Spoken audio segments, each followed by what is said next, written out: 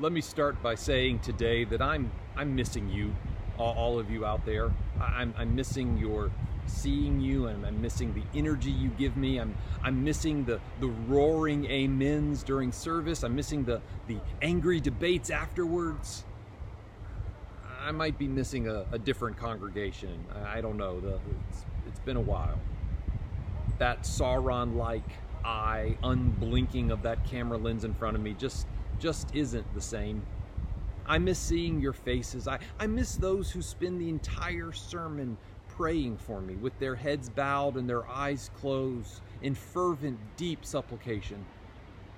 They, of course, could be sleeping. It's hard to tell the difference sometimes. In fact, you probably could be sleeping out there right now. I don't know, maybe YouTube just randomly put this video up and you just watched along and dozed off. Or maybe you got up this morning and missed your second cup and now all I can think about is you sleeping. Okay, do a favor for me. Stand up right now, right where you are. Stand up, please. Stand up. Thank you. Now shake it off a little bit. Do some jumping jacks. Wave your arms. Move around. Do a little, yeah, there you go. Okay, now I feel better. On to the sermon. If there is, let me start over that, but I don't want to stop the camera because I've already stopped it 7 times, so I'm going to keep going. There is one irrefutable, undeniable, unquestionable, unalterable law in all of entertainment. And I should say that there is only one law. If you follow this one rule, everything else is permissible. And that law, that rule is, if something is a success, there will be a sequel.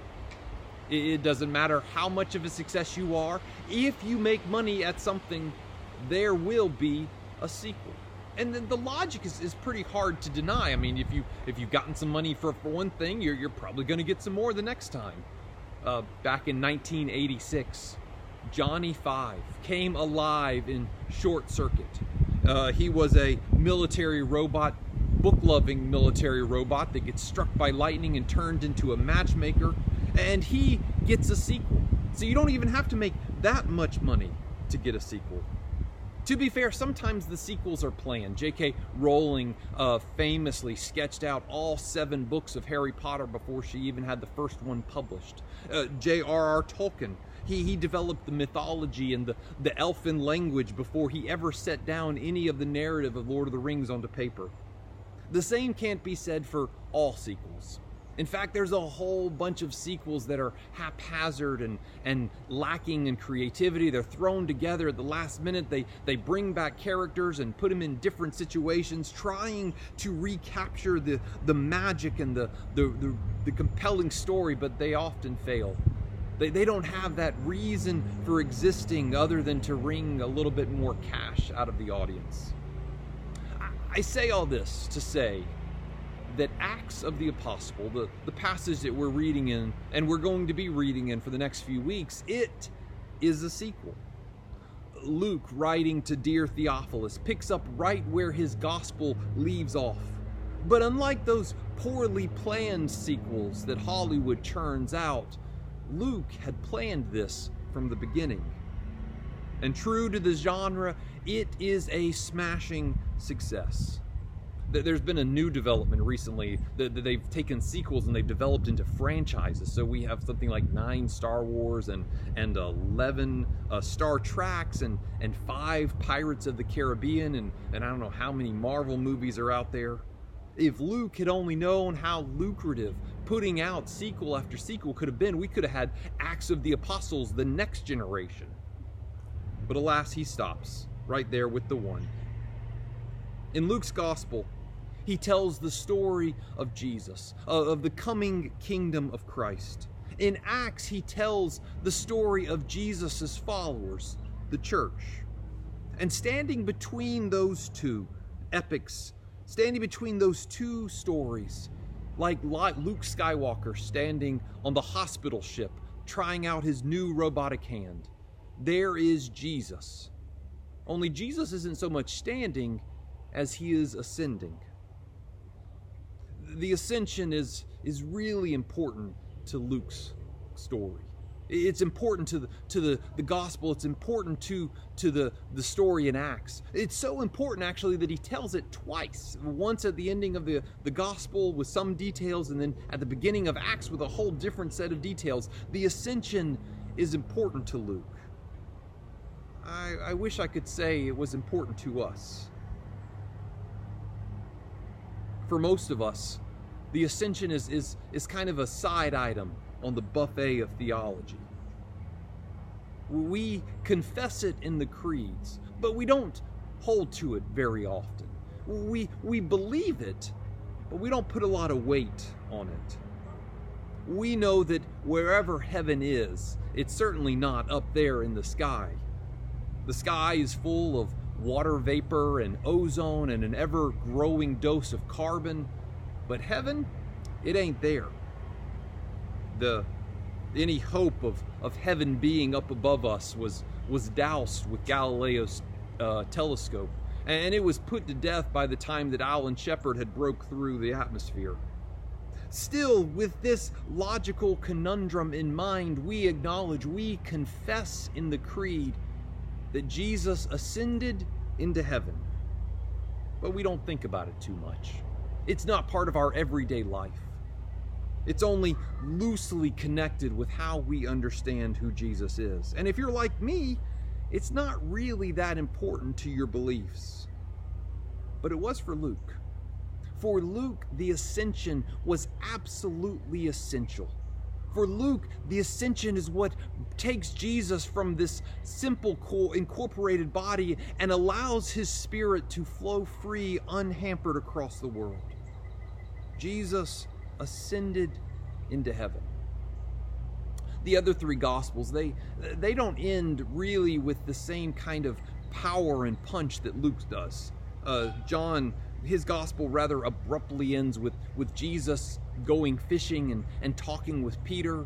Mark's Gospel, as we saw just last week, ends very even more abruptly with all of the followers running home, saying nothing to no one. Matthew's Gospel ends with Jesus almost in mid-sentence sending out a commission that oftentimes people call great.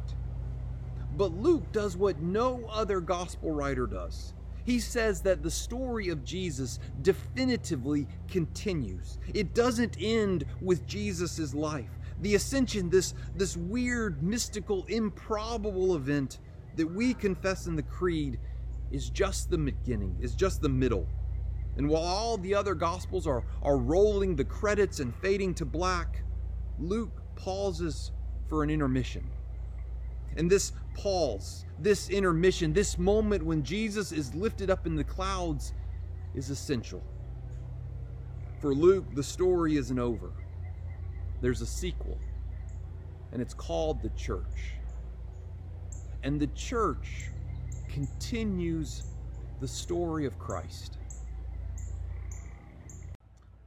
And I want you to hear how crazy that is. That we, the church, continue the story of Jesus. We human sinners that don't always get it right, that we who are at home silent and afraid, we who sometimes get confused and lose our way, we are the plan of God. You are the plan of God. And this wasn't God's half-baked, rushed out, let's wring as much money possible out of the audience sequel. This was, according to Luke, God's plan from the beginning. He says that the story of Jesus continues in us. Not that we get it right all the time. There have been missteps and wrong turns. The church has messed up royally. But in the midst of those times, God doesn't give up on us. In fact, it seems like Jesus knew that we would mess up. It's like the very last thing that he says to his disciples is that they are to go back home and wait for power to come on high. It's like Jesus knew that we have this tendency to put our effort and our strength and our energy, and that when we do that, the wheels come off. So he says, go and wait. And at the right time, when all has been fulfilled, power will come from heaven. I think it was Lynn who shared it with Sybil, who then shared it with me, an email, a joke this week. It said, God has put all of us in timeout. And it does feel that way, doesn't it? That we're in timeout, trapped in our bubbles, locked away in our homes. Maybe it's a timeout for us to consider the ways that we've treated the environment, and the ways we've treated each other, and the ways that we have treated the world. Maybe it's a timeout for us to reconsider our priorities and the way we have been living our lives.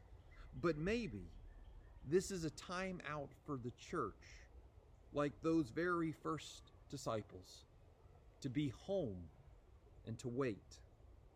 But not wait and do nothing, not wait and twiddle your thumbs. Luke says that the first church, Jerusalem, they went back home and they constantly devoted themselves to prayer. That's the same work that we are to be doing now, devoting ourselves constantly to prayer. And at the appointed time, when all is ready, God's Spirit is going to blow down the doors and send us out into the streets as His kingdom erupts around us. So be home today and wait. And while we're waiting and praying, we're going to spend the next few weeks thinking and talking about what does it mean to be the church today. To hear the stories of the first church, where the kingdom sprouted and grew, as an illustration and as an example for us.